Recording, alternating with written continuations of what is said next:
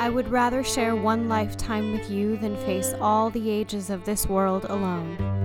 Hey everyone, welcome to Watch Party, Lord of the Rings on Prime, where we're looking at Tolkien's works through the lens of adaptation, with a special focus on Amazon's upcoming big-budget adaptation of The Legendarium. I'm joined today by your host, Jen Gallagher, aka Arwen, the Even Star. And I am joined today by your host, Michael Rowland, aka Smaug the Destroyer. On today's pod, we are going to be spilling some hot copyright tea, and then we're going to wrap up the finished portion of Aldarion and Arendis, the Mariner's Wife. Now, before we get started, we'd like to remind you that if you like what we're doing, please subscribe, favorite us, rate us, share us with your friends and on social media. Sharing us through those platforms or through your social media channels will help raise our visibility and help others to find us, and we really appreciate that. So Jen, what do we got in the news this week? Well, we've got one of our channels that we frequently watch. There's a YouTube channel called History of the Ages, and there was a small drama that has played out between History of the Ages and the Tolkien Estate. So History of the Ages... Big drama for History of the Ages, that's for sure. Very big drama, and we were really sad to see this play out. We hope it gets resolved, but the Tolkien Estate essentially shut them down due to copyright infringement because some of their content was borrowed and they didn't have the rights to it.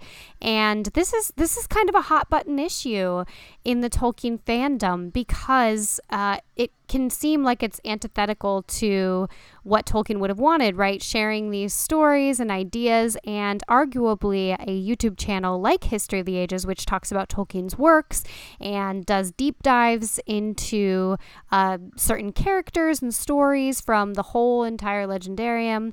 It really helps get this content to a new audience and a young audience, arguably, who's going to watch these YouTube videos.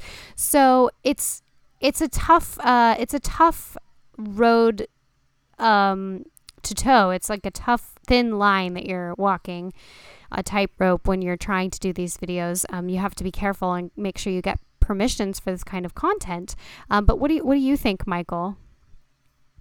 Yeah, well, History of the Ages, if you're not familiar with them, they're really one of the most active YouTube channels that talk about Tolkien. They had like millions of views, something like 300 videos, and they really are good quality. They're kind of, they're like Nerd of the Rings, Men of the West. They're one of the more prolific Tolkien content creators on YouTube. And what happened, we're framing this as a dispute between them and the Tolkien estate, but that's not the whole story. YouTube has a very strict copyright infringement policy. They have like a 3 strikes and you're out policy. And so if someone flags your content for a copyright violation, and they just submit a complaint to YouTube, then there's a whole process to through YouTube, sort of like a little, YouTube has their own administrative process to deal with that.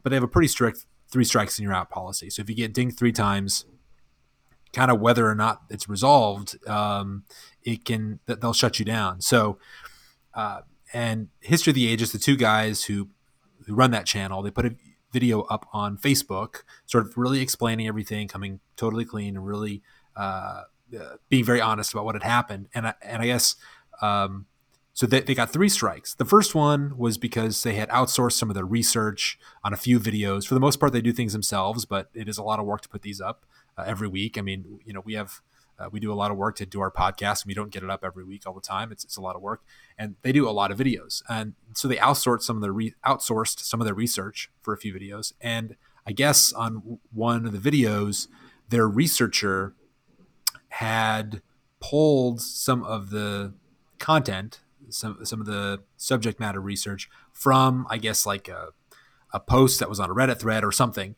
And it got spotted by the original author of that commentary, and they flagged them on YouTube. The guys from History of the Ages apparently reached out to that person and got it resolved, and said mea culpa, we're sorry, we didn't we didn't discover that our researcher that we'd outsourced it to had done that, and they resolved it. But nonetheless, the complaint had been made to YouTube. The second one was they were flagged by the Tolkien estate because History of the Ages, they would start a lot of their videos with a dramatic read-in from Tolkien's works. And I guess I don't know the specific legal reasons why their read-ins were deemed a violation by the Tolkien estate. I think maybe they were kind of long. That's probably what it was. So the Tolkien estate flagged them. History of the Ages immediately pulled down all their videos or removed all of the dramatic read-ins that the Tolkien estate was complaining about. They asked the Tolkien estate to rescind their complaints, but they wouldn't do that. So whatever, they tried to resolve it. So that was 2, and then there was a third one, and I forget exactly what the details Wasn't it are, a but it was piece some of sort art? of, I think it was a piece of art. It was a piece of Yeah, art I think it that was a the piece of art. author had not given, the illustrator had not given permission to be used, and so the illustrator flagged them. And I think that was another case of them getting it from one of the researchers. I can't recall specifically, but they reached out after the complaint. They reached out to that artist. They resolved it. The artist contacted YouTube and said, "I don't want to pursue this complaint anymore. Please, pull back my complaint." But the wheels of justice move slowly at YouTube because they are dealing with, hundreds of thousands of videos all the time, and so their staff is overburdened. So, History of the Ages was, once the third strike came in, their channel was shut down, and for like a whole week. And they weren't able to produce videos, and all their videos were lost. But eventually, so there is a silver lining to the story. Eventually, because a couple of them were resolved, they were able to get in touch with YouTube and get them to rescind the cancellation. So their channel is going to be back up again. But all the history of their views, their millions of views, has evaporated. So, for professional YouTube content creators who rely on the number of views that they get in terms, which drives their monetization of their content, that's a big loss for them. But nonetheless, it is good that they were able to resolve it, and YouTube's going to let them back up. So I'm sure a very, very scary and dramatic week for those guys, but I'm glad it had a more or less happy ending, and they're able to continue making the really quality content that they had been making. It's great content, and I'm glad that they are going to be producing more content. I definitely watch their channel. I think it's really high quality, and these issues are so sticky, and I'm sort of two minds about it, because I think the nature of art and literature and these different things is that you can't contain it. It's meant to be shared. But of course, we have to respect the legalities around it. And when money is involved and ideas are involved and copyright, it does get very sticky. So I'm happy that this is resolved, and I will continue to follow them and support those guys. I wonder if one of the reasons that the Tolkien estate is so strict about enforcing copyrights and being very careful about who they let produce adaptations and adapted content in various mediums is because of an issue that occurred, I think, back in the, 70s. I forget the exact timeline. I'll have to look it up. But I mean, a lot of copyright holders strictly enforce their copyrights anyway, so they don't really need a reason. But there was an instance where the copyright laws in England differed from the copyright laws in the United States. And so the publishers hadn't taken the necessary steps to make sure that the United States copyright was still good. And so there was actually an issue with Tolkien's works entering the public domain and another publisher producing sort of bootleg copies of The Lord of the Rings and selling them for like 75 cents. Because in the United States, they argued, well, now it's public domain. You have not preserved your copyright. And there was some sort of, they were able to resolve it. There was a fight, there was a battle, and they were able to, fix whatever deficiencies were in, had arisen from their failure to maintain their copyright. But I bet that experience really caused J.R.R. Tolkien himself, and then, his son Christopher Tolkien as his literary executor after Tolkien's death, to be really aware of the potential problems that can arise if you don't pay attention to copyright. So I wonder if that experience, that history, has played a role in guiding how the Tolkien estate approaches these issues. I'm sure. And I think that since his works are so extensive, that they want to make sure that they preserve the integrity of those works. And we're seeing this play out a little bit with Amazon, and I'm interested to get the full backstory on how they got the rights and which rights they got, which works they got the rights to. We don't know still for sure for certain. And so I am very piqued to know when we'll get the full story on what they were able to negotiate and how that process played out. I hope that, that comes to light once, the series is out. And I bet it's, I bet it's never fully disclosed. I mean, under what circumstances is an official from Amazon going to say, here's our agreement? They're not going to put that on the web. But I'm interested. We'll be able to see the show, and so maybe we'll be able to deduce from that what they got the rights to. Yeah, exactly. And these issues are dicey, but I'm a fan of anything that is getting, spreading the gospel of Tolkien, if you will. So right. So good for those guys. I hope they're not. I hope they keep going. Well, and speaking of Lord of the Rings content, we mentioned on our last episode that a new podcast is coming out called The Friendship Onion, starring our two favorite hobbits. Well, two of my favorite hobbits from Peter Jackson's adaptation of The Lord of the Rings, Merry and Pippin. And actually, I'm embarrassed that I'm blanking. So Billy Boyd, Dominic and Monaghan, Dominic Monaghan or Monaghan. I don't know. Say his last name. McGonaghan. Yeah. McGonagall. We're officially fired from being Tolkien fans. But Billy Boyd and Dominic have started a podcast, The Friendship Onion, where, of course, they're going to be talking a lot about Tolkien because it kind of is at the center of their friendship. It's where they met. But, of course, they're also going to be talking about other things in their life. And the first episode came out about a week ago from the date that we're recording this podcast, about a week ago. And I listened to it, and it was awesome. It was super fun. They're really funny guys, and they talked a lot about Tolkien. They did some Tolkien trivia. And it was everything I hoped it would be, and I'm excited to keep listening. So we're not going to, promote every other podcast in the world, but this one we were promoting because it's great fun. Those guys are so great, and I've definitely followed some of their careers, post Lord of the Rings. I followed Elijah Wood, who's done some really interesting stuff, and Billy Boyd I haven't seen, in much, but Dominic Monaghan has been in Lost. He was, obviously in that hit crazy breakthrough show.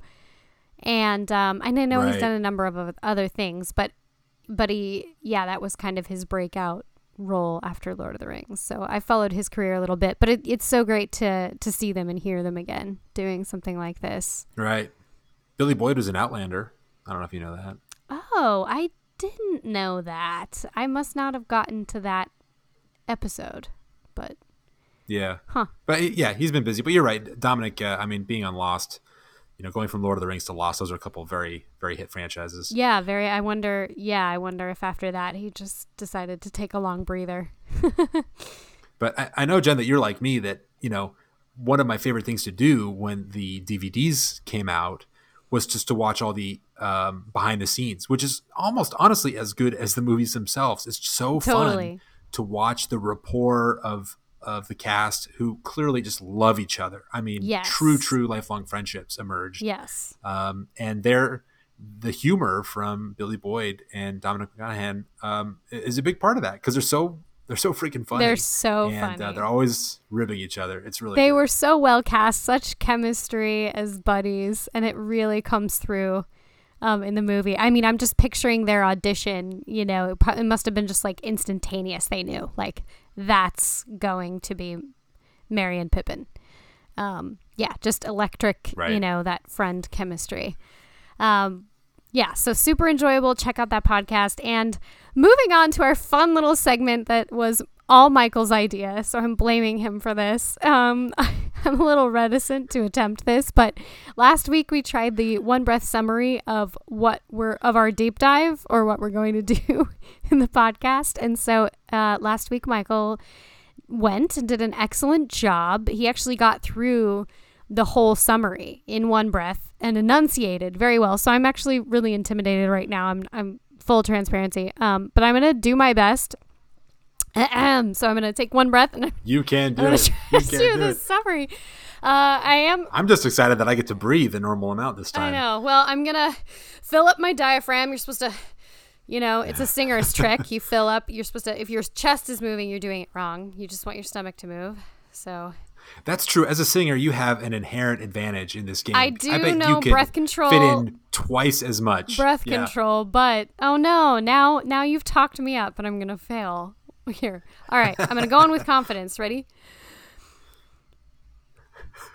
Arendis' father-in-law gets in touch with Arendis and orders their joint return back to Armenelos to be made ready. Arendis refuses. Aldarion does not return. However, Arendis orders their joint house in the capital to be shuttered. She devotes herself to Ankalame, her daughter, and never lets the girl leave her side. As even her sole teacher, she learns to speak the Elven tongue, but Arendis does not teach her the Numenorian language that her father spoke. And Ankalame is raised in a childless household. Oh my gosh, that was so bad. I don't like this segment. I think we should put a Twitter poll out and vote this segment down because I'm so bad at it. I'm sorry, folks. That was it. I started laughing. That's what happened. Laughing will ruin the whole one breath thing because it's going to be... Oh, that was great. You almost got through it. You almost got there. Don't patronize me. That's not even part way through. All right. Well, the only thing that got you was the laughing. It's like doing a staring contest. Well, I wasn't enunciating at all, so it's difficult. It's difficult. All for your entertainment. But lest we waste one more second, we are going to jump into our deep dive and get this going because we have a lot of amazing content to get through. So, and just so you all know, we are coming up at the end of the story, and today we're going to get through the rest of the finished narrative, the part that's finished. Of course, the story itself is part of the unfinished tale, so it is unfinished, but we're going to get really right up to the end of the part that Tolkien had finished. And there's a bunch of other content that is sketched out that Christopher Tolkien gives us in a summary fashion at the end, and we will talk about that in another episode. We're going to have a little bit more Aldarion and Arendis to come, but we are finishing up the narrative portion today, so it's I'm excited. I've enjoyed this story so far, and we're coming right up to the end. Yes, this has been such a fun journey. I hope you guys have enjoyed it as well. And that being said, we're going to go back to our leading lady. So when we last saw Arendis, she had dismissed the elven birds that were given to her as a wedding gift. And she dismisses them in this really tragic fashion. They're sitting together and she says, "Sweet fools, fly away. This is no place for such joy as yours." Their song ceased and they flew up over the trees. Thrice they wheeled above the roofs, then they went away westward. So that's a really sad scene. These two are a reminder. These two birds are a reminder of the union that she had that she no longer has. So after this, 2 years pass, and Arendis' father-in-law, the king, he gets in touch with Arendis and he orders her to return back to Armenelos and for the house to be made ready for Aldarion's return because he was supposed to have returned after 2 years. So she sends back a very sassy but graceful reply because she is not keen on returning and waiting on this guy who's left her. So I'm going to read her response that she sends back to the king. It says, "I will come if you command me, Atar Aranya, but have I a duty now to hasten? Will it not be time enough when his sail is seen in the east?" And to herself she said, "Will the king have me wait upon the quays like a sailor's lass? Would that I were, but I am so no longer. I have played that part to the full." So she's like, no way, I'm going there. I've been the woman who's pining away and waiting on this guy, and I'm not doing it anymore. So Aldarion, and her external dialogue is always spicy enough, but her internal dialogue is super spicy. Super spicy. Yeah. Well, she's had it. She is completely done at this point with him, and his waiting for him to return. This has just been time and time again. He has left her hanging. So she's done. She's over it. So, and Aldarion does not return. He does not return after 2 years. Big surprise. And Arendis is angry, obviously, and she orders that their joint house in the capital, she orders it to be shuttered. And she, at this point, devotes herself entirely to Ankalame, her daughter. She never lets the girl leave her side, and she insists on being her sole teacher. So she teaches. And there's a line in here that I like, that I want to point out, where it says, "Then Arendis grew hard and silent," which is kind of a variant of hardened his heart or hardened her heart, which is something we see in a lot of other stories where if someone hardens their heart, it's a really negative thing. It's a sign that something's going wrong. So I just wanted to point that out because it's interesting that he uses that language. Then Arendis grew hard and silent. There's not a happy future. There's not a nice life that she's creating for herself after this because she has grown hard and silent. Yes. And like you said, she's like, I'm done with Eldarion. I'm removing myself from society. I'm all about my daughter, and I'm gonna smother her to death. Yes, it does come off as like the smothering mother. She never, she doesn't let Ankalame go anywhere, do much without her. She teaches her the Elven tongue, but she does not teach her the Numenorian language that her father speaks. Very significant. Very significant. So she kind of picks up here and there tidbits of the Numenorian language from the women. There are only women in the household working and helping, and but these servants fear their mistress, and Kalame is basically being raised in a joyless household. So it says no music is heard. There's not laughter. There's not music. And it's a pretty sober existence. So it's as if... And there's a parallel here that I want to point out, with her refusing to teach Ankalame the Elvish language, refusing to teach Ankalame the language that her father speaks. Obviously, Tolkien's a philologist, and so when there's a divide in language, Tolkien places great emphasis on that. And there's a parallel here to a similar thing that happens before the fall of Numenor in its entirety. So before the great downfall, as the Numenorians are getting bitter and pissed off about the fact that they don't have eternal life like the elves do, as a sign of the Numenorians growing farther and farther apart from the elves, the Elvish language becomes disfavored and then actually outlawed. And the disfavoring and outlawing of the Elvish language in Numenor sort of tracks very closely their decline. Ooh, that's so interesting. And so we're seeing a very similar thing here, right? I mean, Arendis uses language to cut revenge Ankalame off from her as father. Revenge also. It's a form of like, she is my daughter. She's not learning. She's not going to speak your native tongue, and depriving them of that connection. Yeah.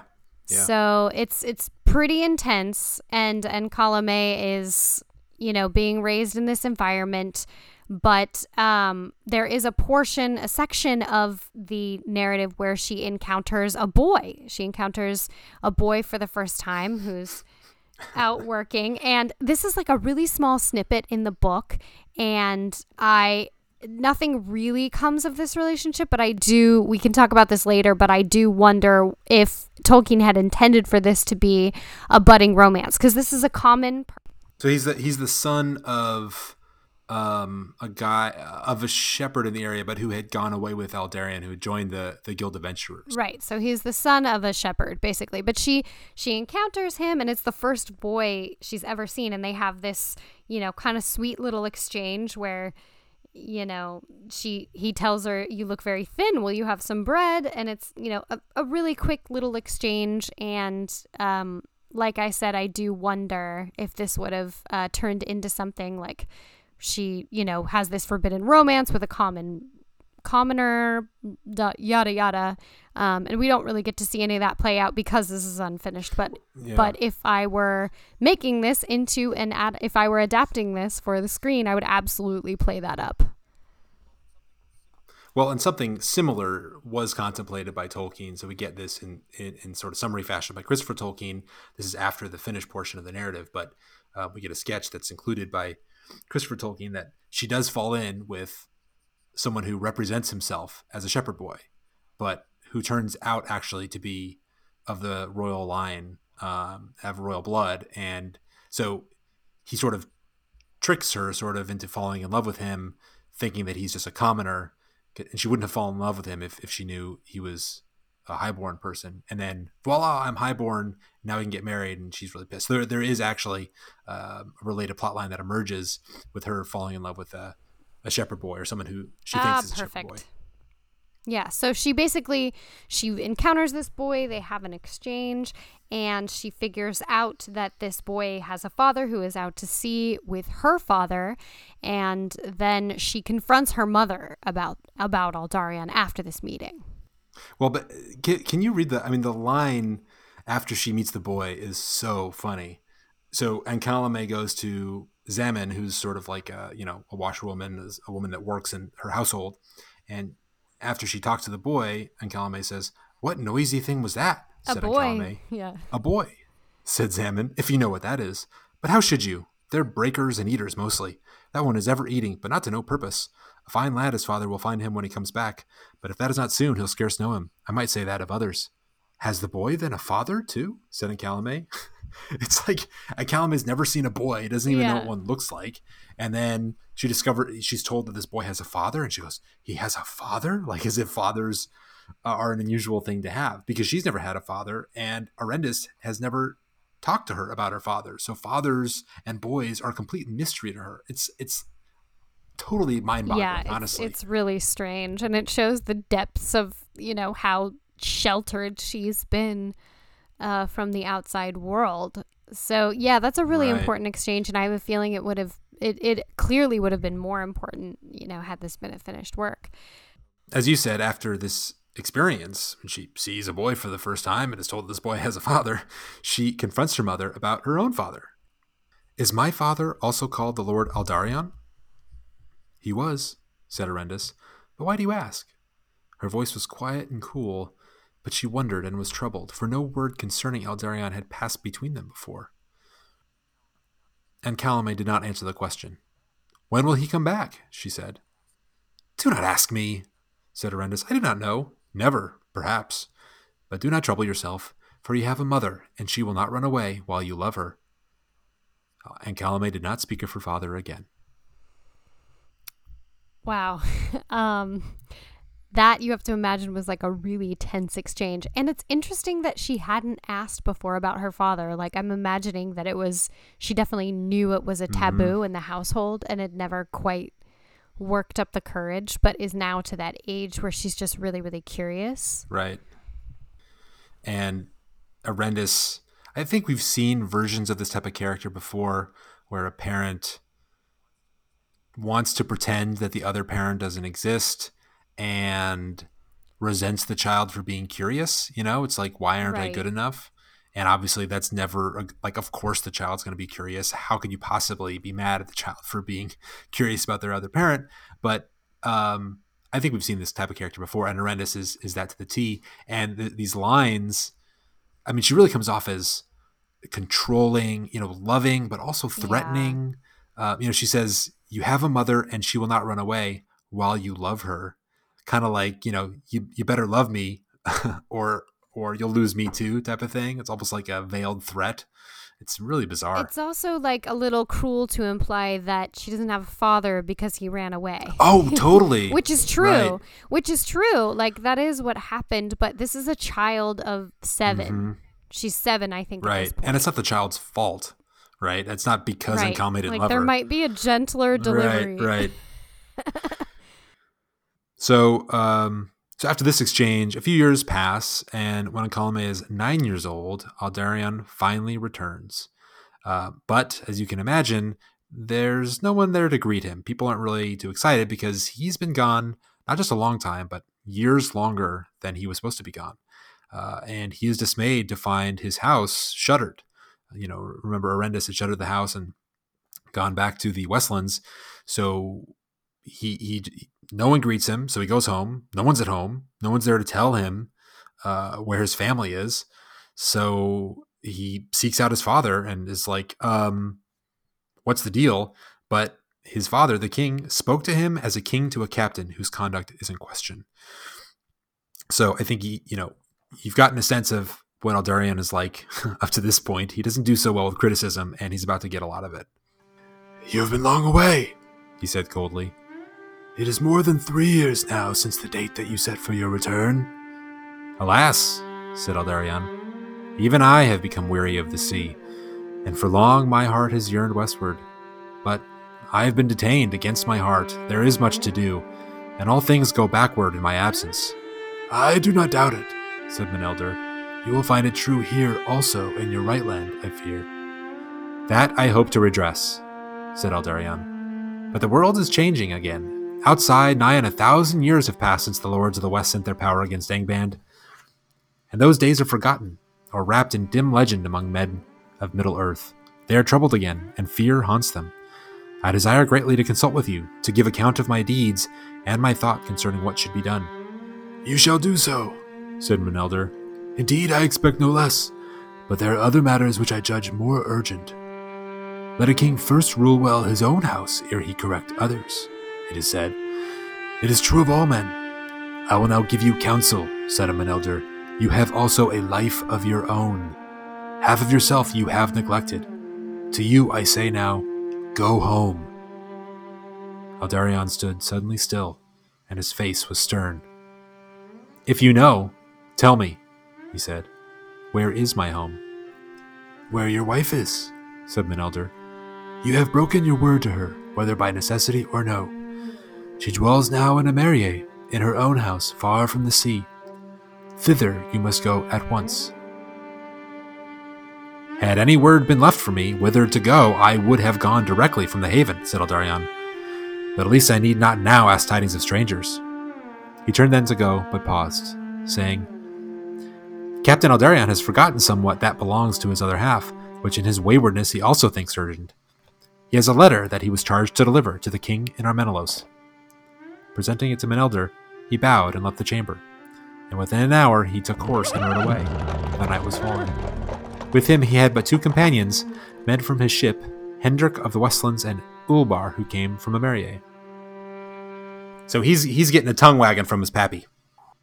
Yes, Pappy is not happy. And he's chastising him. He's like, your home is with your wife. You broke your word to her. You said you would come back after 2 years, and once again, you didn't. And yeah, he deserves every bit of this tongue wagging. So he does finally ride to Emeria, does finally come face to face with Arendis on the threshold of their home. And their exchange is not exactly that warm. No, it is not. So we're going to read that exchange. You come late, my lord, she said. I had long ceased to expect you. I fear that there is no such welcome prepared for you as I had made when you were due. Mariners are not hard to please. That is well, she said, and she turned back into the house and left him. Then 2 women came forward, and an old crone who went down the steps. As Eldarion went in, she said to the men in a loud voice so that he could hear her, There is no lodging for you here. Go down to the homestead at the hill's foot. No, Zamin, said Ulbar, I'll not stay. I am for home, by the Lord Eldarion's leave. Is all well there? Well enough, said she. Your son has eaten himself out of your memory, but go and find your own answers. You'll be warmer than your captain. So they have this tense exchange, and Arendis decides she will not dine with Eldarion. So she informs him that a guest room will be made ready for him. And she's pretty snarky in this exchange, and she says if he is cold, he can call for a fire, which is pretty, that's pretty loaded. So yeah, she's like, sorry, I don't have a better setup for you. And he's like, I'm easy to please. And she's like, that's good. Go to your room. And like walks away. Yeah. Like goodbye. He's getting nothing. She is not pleased to see him. So essentially, he's angered by this treatment. So he wakes up the next morning and he plans to return to the capital. So his plan is he's going to return and he's going to summon Arendis. Now that he's realized that she is completely cooled on him, he's going to summon her and tell her to bring in Colomé at once, so as to not, quote unquote, not have dealings with her upon her own ground. So he prepares to leave, and Arendis, who is described as, she has not slept all night, addresses him. So we're going to read that dialogue. You leave more promptly than you came, my lord, she said. I hope that, being a mariner, you have not found this house of women irksome already, to go thus before your business is done. Indeed, what business brought you hither? May I learn it before you leave? I was told in our Menelaus that my wife was here, and had removed my daughter hither, he answered. As to the wife, I am mistaken, it seems. But have I not a daughter? You had one some years ago, she said, but my daughter has not risen yet. Then let her rise, while I go for my horse. Ugh, chilling. Yeah, so And did you catch that? Did you catch that? You know, he my says, daughter. Yeah. He's like, don't I have a daughter? And she says, you had one, but my daughter has not yet risen. Yeah, my daughter. And she has raised this girl. He has not been present for her entire life. So I understand. I understand the anger and the disdain that she feels. And this really is a battleground. They're trading barbs. I mean, Tolkien uses that language that, he doesn't want to treat with her on her territory as if this is a battle, and he needs to get the home field advantage, or he doesn't want to be on her home field. And it really is, they're exchanging barbs. They're trying to get the upper hand. And again, of course, he's totally in the wrong. He doesn't take 1 second to say, I'm sorry. No. He's so prideful that he cannot debase himself. He can't lower himself to say, I'm sorry, or to acknowledge fault. He needs to be welcomed. And it seems like he's the type of guy, they have opposing personalities. If he needs her to be gracious and forgiving, and if she's forgiving, then he'll say he's sorry, which isn't the right way to do it, but that's kind of just seems like his attitude. And Arendis needs the opposite. She wants him to say, I'm sorry, so that she can be gracious and forgiving, but neither of them will make the first move. And so neither of them does what they should do and says, I'm sorry, or forgives. Right. And so they just get stuck at this, it's what unstoppable force, immovable object problem. Yeah, exactly. It's really unfortunate because they've definitely, the gloves are off at this point, but I'm going to keep reading because there's some important dialogue to your point here. Right. It says, it's basically, the book continues that Arendis would have withheld Oncalame from her father, but she is afraid, to fall out of favor with the king and the council, and she fears retribution. So when Aldarion returns from rounding up his men, he's gotten ready to go. He shows back up and he sees Oncalame, his daughter, for the first time in years. So we're going to read this encounter that he has with his daughter. Who are you, she said, and why do you bid me rise so early before the house is stirring? Aldarion looked at her keenly, and though his face was stern, he smiled within, for he saw there a child of his own, rather than of Arendis, for all her schooling. You knew me once, Lady Oncalame, he said. But no matter. Today I am but a messenger from Menelaus to remind you that you are the daughter of the king's heir, and, so far as I can now see, you shall be his heir in your turn. You will not always dwell here, but go back to your bed now, my lady, until your maidservant wakes, if you will. I am in haste to see the king. Farewell. He kissed the hand of Oncalame and went down the steps. Then he mounted and rode away with a wave of his hand. Arendis, alone at a window, watched him riding down the hill, and she marked that he rode towards Hira Storni and not towards Menelaus. Then she wept, from grief, but still more from anger. She had looked for some penitence that she might extend after rebuke, pardon, if prayed for, but he had dealt with her as if she were the offender, and ignored her before her daughter. Too late she remembered the words of Nunith long before, and she saw Aldarion now as something large and not to be tamed, driven by a fierce will, more perilous when chill. She rose and turned from the window, thinking of her wrongs. Perilous, she said, I am steel hard to break. So he would find, even were he the king of Numenor. Yeah, so, this passage perfectly illustrates that point. Yeah, exactly. So she's actually hardened even more after this exchange, because she was definitely looking, as she says, for some penitence, for an opening of some sort, and there's just no opening between them for there to be reconciliation, and so it's just becoming uglier and uglier, Right. and he did, she says, he, even if he were the king of Numenor, he would have found out that, like, this is my character, I am steel, I am strong and hard to break.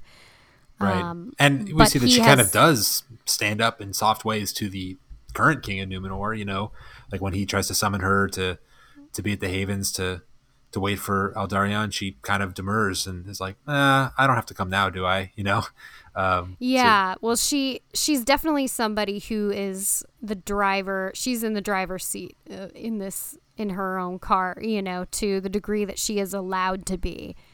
In this society that she's in. But yeah, I think she's an interesting character. Yeah. For sure. They're both so stubborn, and they're both, unwilling to bend. And we get a little glimpse here of the future that Eldarion sees in his daughter elements of himself, that Arendis has not driven out, the part of her that is his daughter. And so that makes him happy, knowing that given time, he hasn't lost her altogether, and that he will be able to.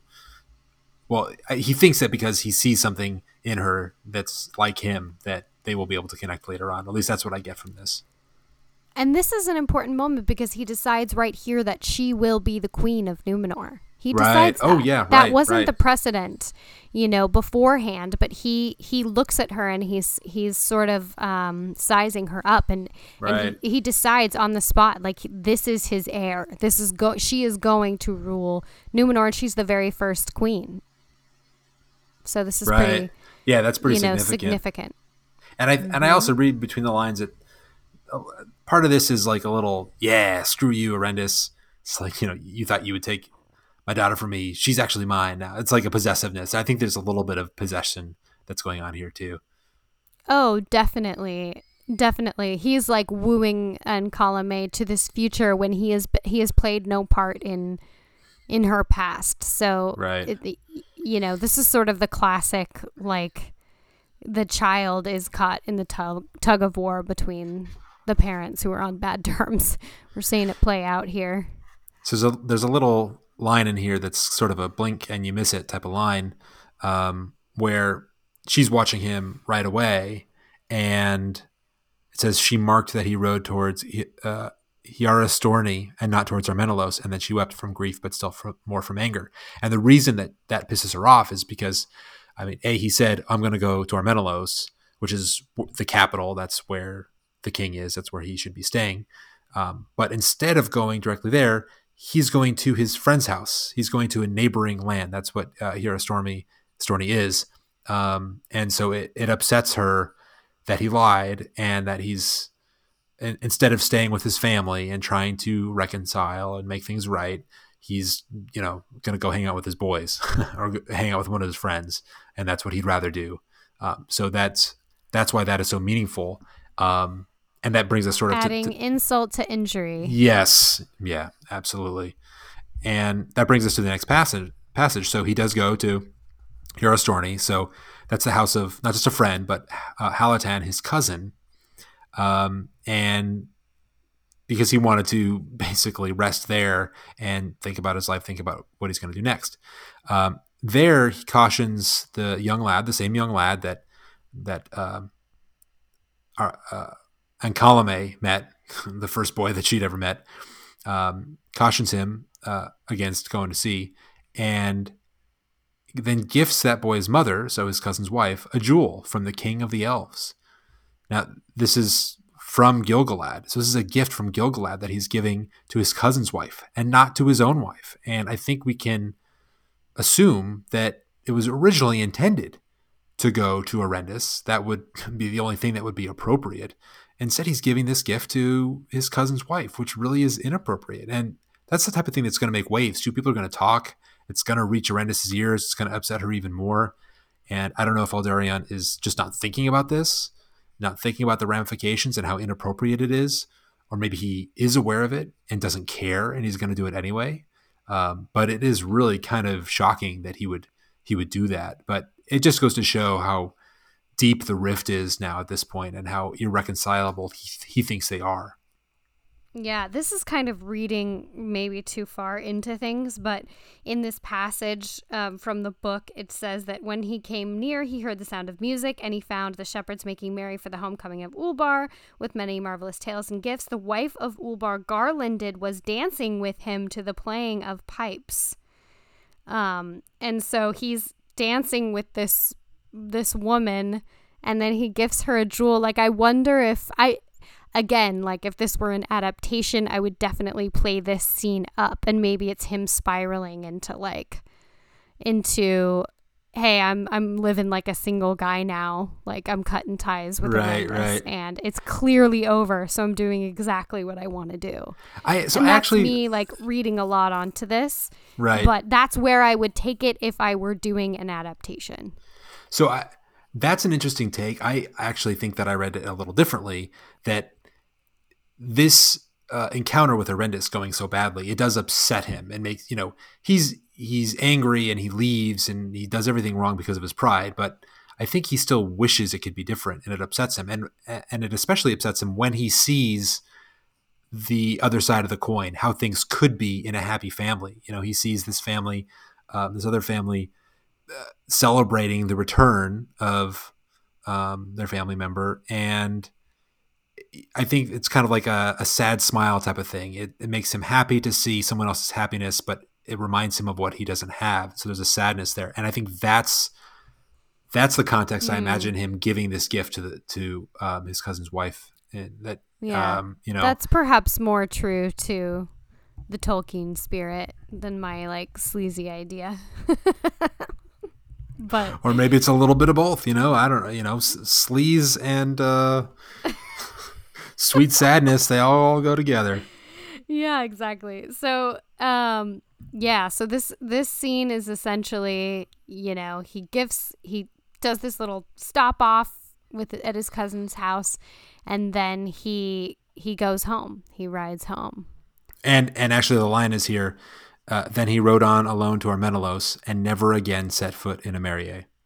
So never again. Yeah. So that really puts some punctuation on the ending of the sentence. There's a real period on this relationship with Arendis. It's over.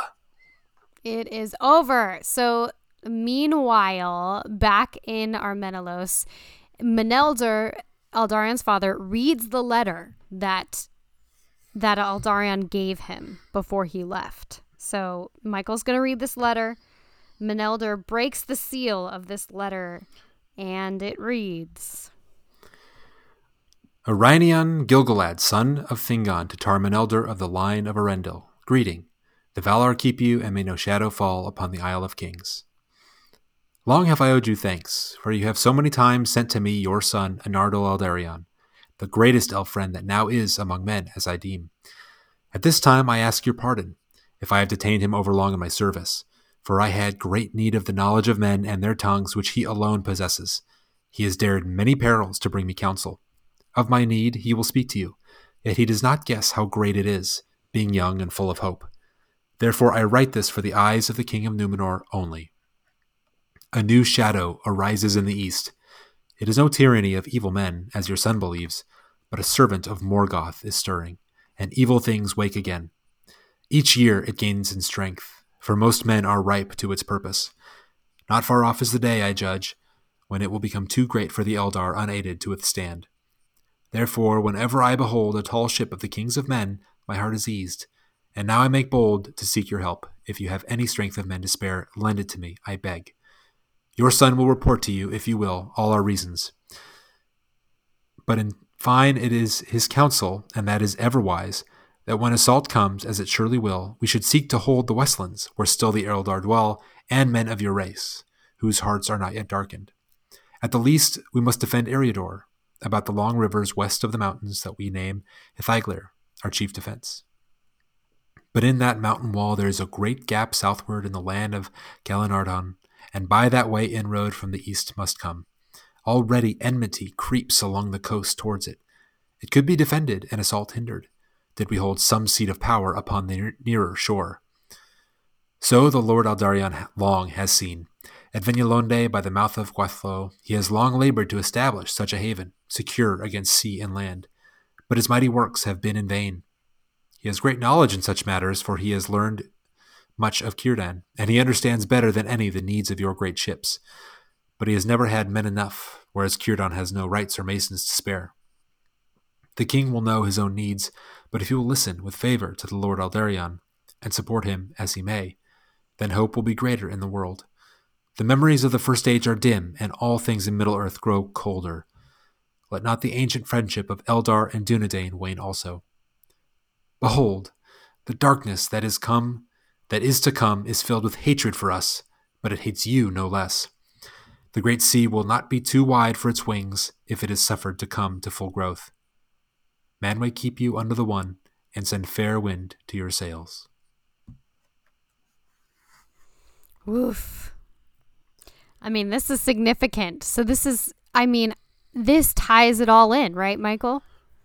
Yeah, absolutely. So, we usually wouldn't read a passage this long, but I think it was important to read the entire letter from Gil-galad, because this is sort of departing, obviously not directly related to the love story between Aldarion and Arendis, but this ties their narrative in to the broader story of Sauron and the activities in Middle-earth, which will be, we know, the focus of the show coming up. So this letter really charts out everything that's been going on from the perspective of Gil-galad in Middle-earth for the last 100 years or so, when Aldarion was there working with Gil-galad. So I think it gives us a lot, and we can talk more about the specifics, but this letter from Gil-galad gives us a lot to think about in terms of what's been going on in Middle-earth. Right. We know, the darkness rising in the east, and we've got Sauron stirring up that trouble. And what I find really interesting, a couple things about this letter.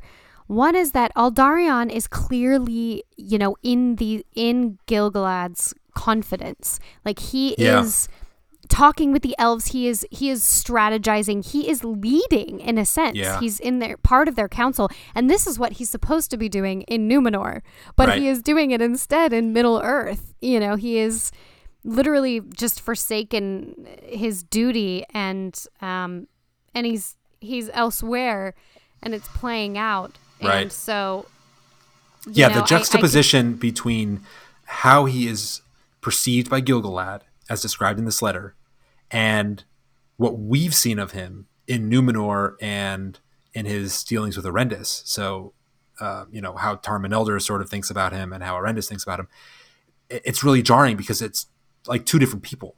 We've seen him be petty and petulant and childish and uncaring and unperceptive and prideful and ambitious. We've seen all of these things through this half of his personality, his life with Arendis and his life in Numenor.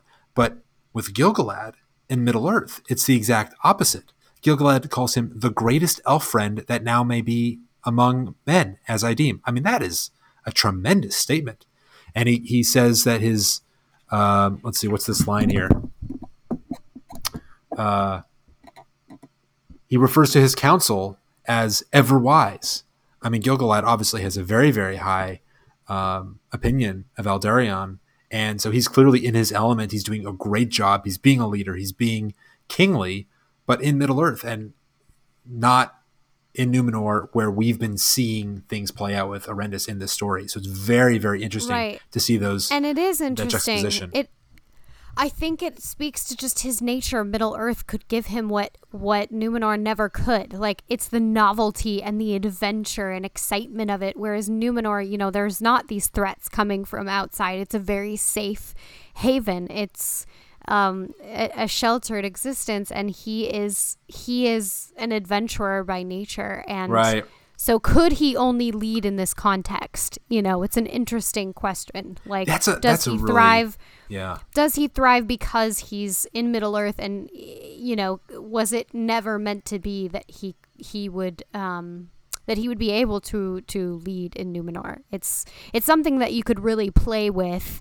His character would be just really amazing to see on screen, because there's so many questions and so many different aspects that could be explored in a film or a series like this. So that is such a really good point, and it kind of plays into something, my own kind of personal theory about what drives a lot of people. I think it's human nature for a lot of people. I don't want to say everyone, but I think for most people, to need something to strive for. I mean, you can just call it, you need a purpose, right? Such a capitalist, Michael. No, I'm just kidding. I'm not talking about economic drive, but some sort of purpose. You need something to work towards. Right. And doesn't have to be goal-oriented. Yeah, you have to have a goal. You have to have something that you're doing. Yeah. No one wants to sit in their rocking chair all day. I mean, I want to sit in my rocking chair sometimes to rest, but I want to have something that I'm thinking about, that I care about, that I'm striving against. And I think that people would prefer to have a struggle almost than to have a utopia. I mean, I think a real utopia would turn out to be a dystopia. And I think that's kind of what we see with Numenor. Numenor is designed to be a place where the men of Numenor, it's the gift to them, and they're free of want, right? I mean, they're never sick. They live longer. They're more wise. They have everything they could ever want. There's no war. There's no struggle. Protected. Right. And there's nothing to do in that environment. You have everything. There's really no struggle. Eden. It is Eden. Yeah. And we thematically, we definitely see that play out, where they get greedy, they get corrupted, and Numenor falls. And so, yeah, I love that. I think you're onto something, and I hope that plays, like, I hope thematically that makes an appearance. Right. I'm sure it will. Yeah. It has to. Yeah. I mean, people need something to struggle against, to strive for, and he doesn't find that in Numenor. There's nothing to do. It's like, the clock is running on its own. The wheels are greased. Like, there's no purpose for me here, but he can find that purpose in Middle Earth, because there are evil men. There's a shadow rising. There are people that need to be helped. And so there's a struggle there. There's a fight to be had, and I'm going to go fight it there. Well, he's a striver, whereas Arendis, I wouldn't characterize her as like a non-striver, but she is content. She strikes me more as like a peacemaker, or somebody who is going to, the grass is green where you water it. Like, she is striving to make where she is a better place. And yeah, I think they are just fundamentally really different drives, clearly, in life. Right. Well, and to get back to Gil-galad's letter and how it ties into Sauron's tale. So remember, this is around 1000 of the Second Age.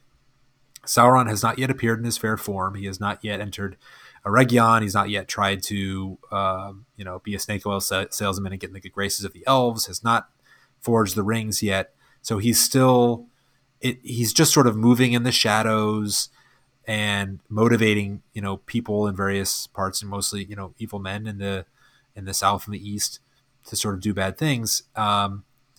And so Gil-galad's just getting a sense of this, and Aldarion doesn't even know. He just thinks it's, there's some evil men who are fighting us. So Aldarion knows that some of the men are falling into shadow, but he has no notion that there's actually perhaps a servant of Morgoth, a greater power that is in play. And Gil-galad, who is the king of the elves, so he's got to have some wisdom, he's only really starting to realize that might be the case. So this is when, the end of Tarm and Eldar's reign, spoiler alert, and close to the beginning of Aldarion's reign, and right in the middle of this story with Eldarion and Arendis, that's when Sauron's presence becomes known. So I'm more and more becoming of the opinion that Aldarion and Arendis will be characters in the first season, and that they will be part of how we see the reemergence of the shadow in Middle Earth. Oh, I cannot wait if that's the case. I really can't wait. And this whole struggle, so after Manildr reads this letter, he's tortured by this. He goes back and forth. Should I get involved? Should I not get involved? And this is another classic Tolkien struggle. Like, should we stand aside while evil finds a foothold? this kind of theme is seen all over Tolkien's works. Like, what is our responsibility as a society in Right. conquering evil? And this is something Tolkien faced in his own life many times. And, having been a soldier. So, yeah, Meneldor is basically wrestling with whether or not Numenor will come to their aid, because Gil-galad has asked, for their aid. They cannot face this darkness alone. So, he kind of is going back and forth, and I'm going to just read a very small section of his kind of inner dialogue that's going on. When the Valar gave to us the land of gift, they did not make us their vicegerents. We were given the kingdom of Numenor, not of the world. They are the lords. Here we were to put away hatred and war, for war was ended, and Morgoth thrust forth from Arda. So I deemed, and so was taught. Yet if the world grows again dark, the lords must know, and they have sent me no sign, unless this be the sign. What then? Our fathers were rewarded for the aid they gave in the defeat of the Great Shadow. Shall their sons stand aloof if evil finds a new head? I am in too great doubt to rule, to prepare or to let be, to prepare for war which is yet only guessed, train craftsmen and tillers in the midst of peace for blood spilling and battle, put iron in the hands of greedy captains who will love only conquest and count the slain as their glory. So anyway, he kind of goes on, and he's really wrestling with it. And I wish we could read the whole passage, because it's so good and so insightful. But he really is just torn up inside, because he's ultimately a king of peacetime, and it's been his view this is supposed to be a war-free world that we're presiding over. But now I'm presented with, it sounds like, unavoidable conflict. And do we stand on the sidelines? Are we Switzerland, and let our friends potentially die? Doesn't that put blood on our hands, or do we get involved and then get blood on our hands that way? It's really a lose-lose, and Darman Elder really can't make a choice, or isn't confident that he knows what the right choice is. Right. He never actually comes to a conclusion, but I love that he wrestles. He sits, and we get him sitting in the discomfort of this question, and I think these passages are just so relevant. Do we fold hands while friends die unjustly? Let men live in blind peace while the ravisher is at the gate. What will they do? Match naked hands against iron and die in vain? Or flee, leaving the cries of women behind them? It's a relevant question. It's like an ethical dilemma he has, and he essentially doesn't answer the question for himself, but at this kind of, while he's wrestling with this, Aldarion comes back to Romena and sees his father, and they have a discussion. Aldarion returns to the capital, where he is much gossiped about. Tongues are wagging. It says he returns way-stained and weary. So he goes scorched earth. He orders every tree to be cut down, aside from the elven tree that was gifted to him on his wedding day, and this only he lets stand. So the white elven tree is standing there, and there's this beautiful passage where, when the woodcutters had finished their work, he looks at this tree, and it says, quote, standing amid the desolation, and he saw for the first time that it was in itself beautiful. In its slow elven growth it was but yet 12 feet high, straight, slender, youthful, now budded with its winter flowers upon upheld branches pointing to the sky. It recalled to him his daughter, and he said, I will call you also, Encalame. May you and she stand so long in life, unbent by wind or will, and unclipped. For the first time, he sees it is in itself beautiful. Little late there, buddy, but at least now you're seeing. Don't know what you got till it's gone. But it's interesting. Actually, it's very interesting that so Orendis dismissed the Elvish birds already. Before Eldarion even. So she took that step, which was very significant. I mean, it's almost like a holy gift. It's that's a symbolic and significant act to get rid of the gifts of the elves. Aldarion, notably, he can't do it. He destroys everything. He goes scorched earth, but does not destroy the tree. He leaves it untouched. And actually, in this moment, he's coming in wrath. He's upset. He's been rejected by his wife, and he has rejected his wife. And he's he understands that their relationship is over. And in that sadness, though, he still can't bring himself to destroy the tree. And actually, he sees that it's beautiful. Well, I think it's because of, it says that it reminds him of his daughter. And so you don't think there's any regret or any connection to Arendis? Well, no, I'm sure there's a lot of regret, but I think it's more, the reason I think it's more complex for him is that like the birds for her were representative of this union, this marriage, like two as one. And so for her, they became a symbol of something that was gone. And for him, he can still appreciate it in part because he still has Ankalame. I think it's different. It's a little bit different.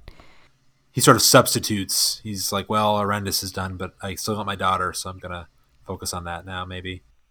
Yeah, I think so. But yeah, that's a really intense and poignant moment where he finally recognized its beauty.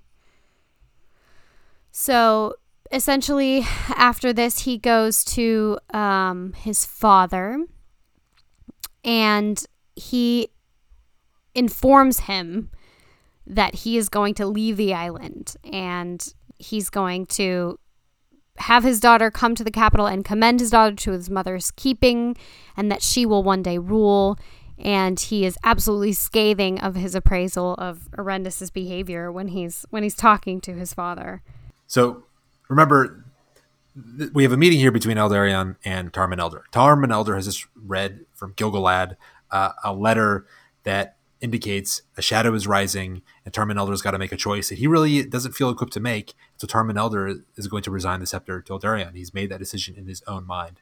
And Eldarion is in emotional turmoil right now. He feels like, I hate this island, I hate everything, and I'm destroying my house, and I don't want to be here anymore. And so he's not really in an emotional place to deal with the conversation that his father wants to have.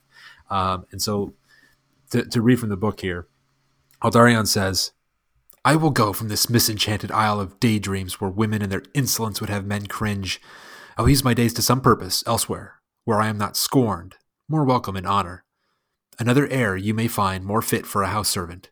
Of my inheritance I demand only this, the ship Hirulondea and as many men as it will hold. My daughter I would take also, were she older, but I will commend her to my mother.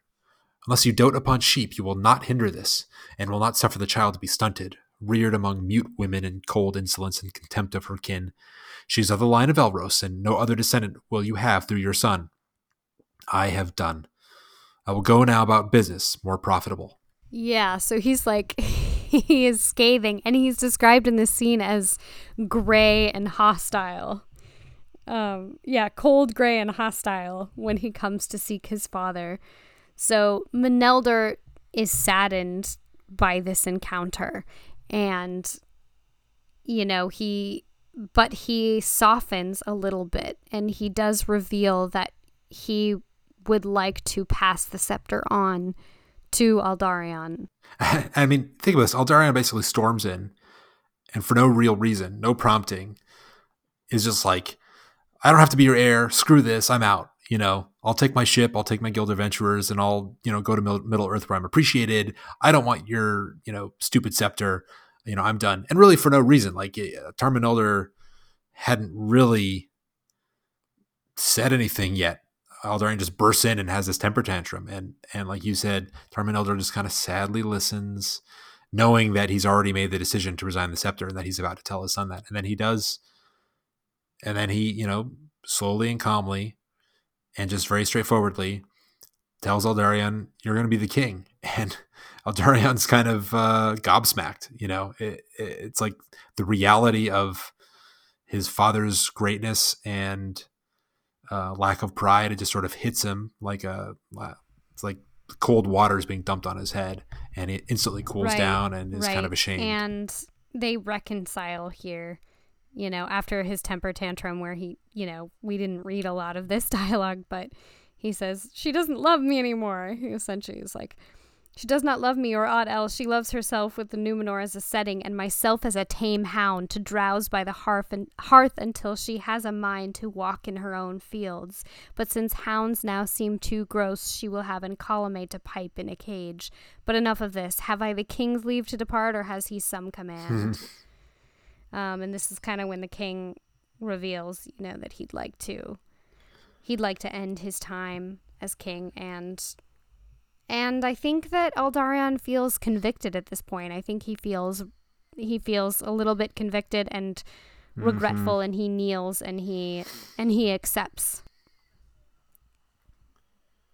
And this is the passage that describes Eldarion's reaction, and I think it's really sort of moving. Eldarion stood still for a moment in amaze. He had braced himself to face the king's anger, which willfully he had endeavored to kindle. Now he stood confounded. Then, as one swept from his feet by a sudden wind from a quarter unexpected, he fell to his knees before his father. But after a moment he raised his bowed head and laughed, so he always did when he heard of any deed of great generosity, for it gladdened his heart. "Father," he said, "ask the king to forget my insolence to him, for he is a great king, and his humility sets him far above my pride. I am conquered. I submit myself wholly. That such a king should resign the scepter while in vigor and wisdom is not to be thought." "Yet so it is resolved," said Menelder. "The council shall be summoned forthwith." So that's a beautiful prose. Yeah, finally this act of forgiveness and kindness softens him, and it's what's lacking from this entire narrative. And in this moment, his armor falls and he's able to reconcile at last with his father. And if only this moment had existed between he and Arendis, but alas, we never get that. Nope, never get it. And this is essentially where the narrative ends, the finished narrative anyway. Yeah. There's a little bit more here about so Tarmanelder writes a letter to inform Arendis that he's resigned the scepter to Eldarion, and she's not really happy about it because she reads it to be a rebuke of her. It's kind of interesting that she perceives this act of really politics. I mean, it has everything to do with other matters of war and things really that are outside of her relationship with Eldarion, but she reads it as reflecting Tarmanelder's judgment of her relationship with Eldarion. So it's not about you, Arendis, but she kind of reads it that way. And so she feels like Tarmanelder is favoring Eldarion and rebuking her. And she writes back, saying, I'm not gonna come to the capital, but allowing Ancalame to go. And Eldarion reads the letter that Arendis writes back, and he just sort of bitterly says he acknowledges his own folly and his own contribution to Arendis's sad life now, and he says, then with a bitter laugh he gave back the letter to the king. Actually, the passage reads, "Then Eldarion read the letter, and the king, regarding the face of his son, said, 'Doubtless you are grieved, but for what else did you hope?' 'Not for this, at least,' said Eldarion. 'It is far below my hope of her. She has dwindled, and if I have wrought this, then black is my blame. But do the large shrink in adversity? This was not the way, not even in hate or revenge. She should have demanded that a great house be prepared for her, called for a queen's escort, and come back to Armenelos with her beauty adorned royally, with a star on her brow. Then well nigh all the Isle of Numenor she might have bewitched to her part, and made me seem madman and churl. The Valar be my witness, I would rather have had it so. Rather a beautiful queen to thwart me and flout me, than freedom to rule while the lady Elestirne falls down dim into her own twilight.'" And the nerve of this guy, though, saying what she should do. She is done. She doesn't want to be the queen anymore. That future is right. Gone for her, But he's really judging her character at this this passage by saying, do the large shrink in adversity? Like, shame on her for Right. behaving this way, but I think he has no room to judge. I think they both behave very badly. Yeah. Well, and he's simultaneously accepting blame, accepting responsibility for his own part in this. Like, he recognizes, her poor behavior now really shows how badly I treated her, because she was so great before, and now she's kind of sunk low by not fighting back, by not seeking to reclaim any sort of place in Numenor, by sort of withdrawing. And boy, I must have treated her badly if that's how she's going to behave.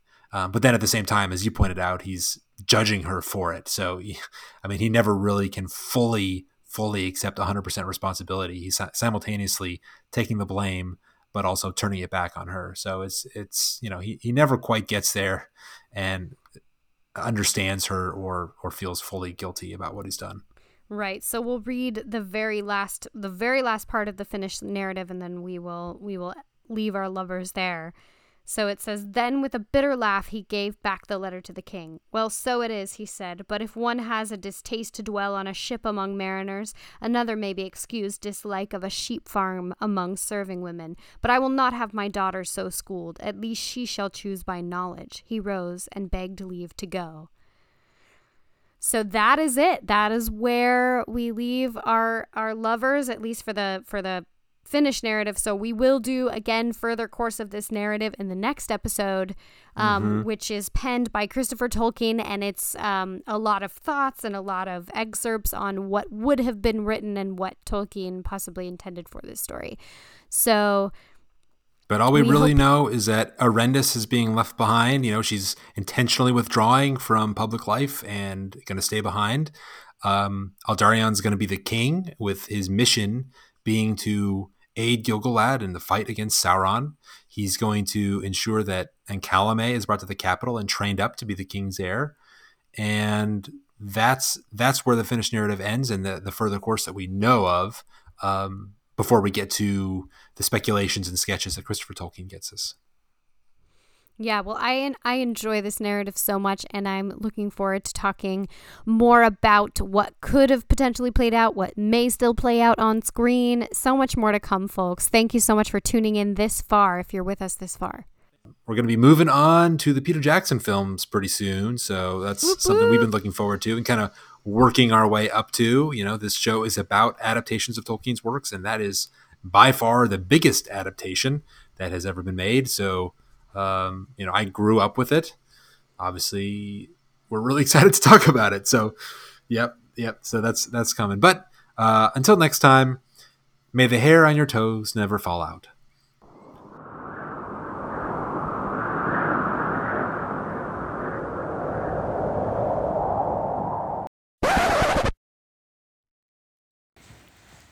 Describe a hobbit hole. A hobbit hole? I don't really know what a hobbit hole is. What do you think it would be? I think I've seen a bit of Lord of the Rings, but I haven't finished it. I think it's where they live. Maybe there's a hole that goes underground, and that's where they live. Yeah, it kind of makes sense, because, if there's hobbits, and it's called a hobbit hole, maybe it's, maybe it's their where they home. live, maybe. What do you imagine the hobbit hole is like? I don't really know. Maybe there's, since it's in, a cave, probably. There's There's probably just, big holes in the rocks. Where they put their stuff. Okay. Now what? That was my cousin's kids. I love the power of deduction. They're like, what's a hobbit hole? Well, it's a hole, so maybe it's where they live? Yeah, that makes sense. Okay, hey, you're reasoning your way to the answer. Yeah, I think they're pretty young. I didn't really encounter The Hobbit until I was 9 or 10, and I don't think either of them are quite old enough yet, but it is so cute to hear them kind of muddle through, and there is some familiarity with it. Yeah, because they said they recognized that it related to Lord of the Rings because they said, I don't really know Lord of the Rings, so I don't know. So like they knew what it was from, but they didn't know enough about Lord of the Rings to be able to answer the question. Right. But it's in their their awareness, in their orbit, which I think is this series is just it's so prevalent, like in our culture, which I always find really fascinating. Like most kids have at least heard of Lord of the Rings or heard of some aspect of this. Because I think story. If I didn't know what a hobbit was, funny. like if I didn't know that a hobbit was a person, if it was just like a nonsense word and someone said, what's a hobbit hole? Or like if someone said, what's a Borgo hole? I don't know what a Borgo is. So what's a Borgo hole? I don't know. Is it like a wound? Is it where like, a hole in the, I wouldn't know that it's a place where you live, but maybe they did know that a hobbit is a person. So that helped them like deduce, okay, it's like a cave. It's like where you live, you keep your stuff, you hang out, you live there. So that's pretty good. I'm impressed with like kids, their ability to deduce the correct answer and figure it out. So much smarter than we give them credit for. Once again, folks, send us your clips of your kids talking about all things Tolkien, because it's so enjoyable, and I love listening to their cute little voices. Just wonderful, beautiful innocence. So this has been another episode of What Are Kids Talking About? What are kids talking about? Or what kids are talking about? What are your kids talking about? What are my kids talking about? I don't know. That's going to be another Twitter poll. What should we name our segment? All right. I think that if we ever run out of material, we can do a whole episode of kids talking about Tolkien. And I think it would be probably infinitely more entertaining than whatever we were planning on talking about. Yeah, exactly. And then we can get someone to animate it, which I think they do this. Was it you who was telling me about this YouTube channel where there's an animator who just animates kids' stories? I know this exists somewhere, but that would be great if there was a Lord of the Rings Jimmy edition. Fallon would do sketches where like kids would write in stories. And, it was pretty amazing because kids are just obviously hilarious and precocious and also very creative. So the stuff that they come up with is just amazing. Yes, good imaginations. All right, folks. Well, thanks for tuning in, and we will see you next time.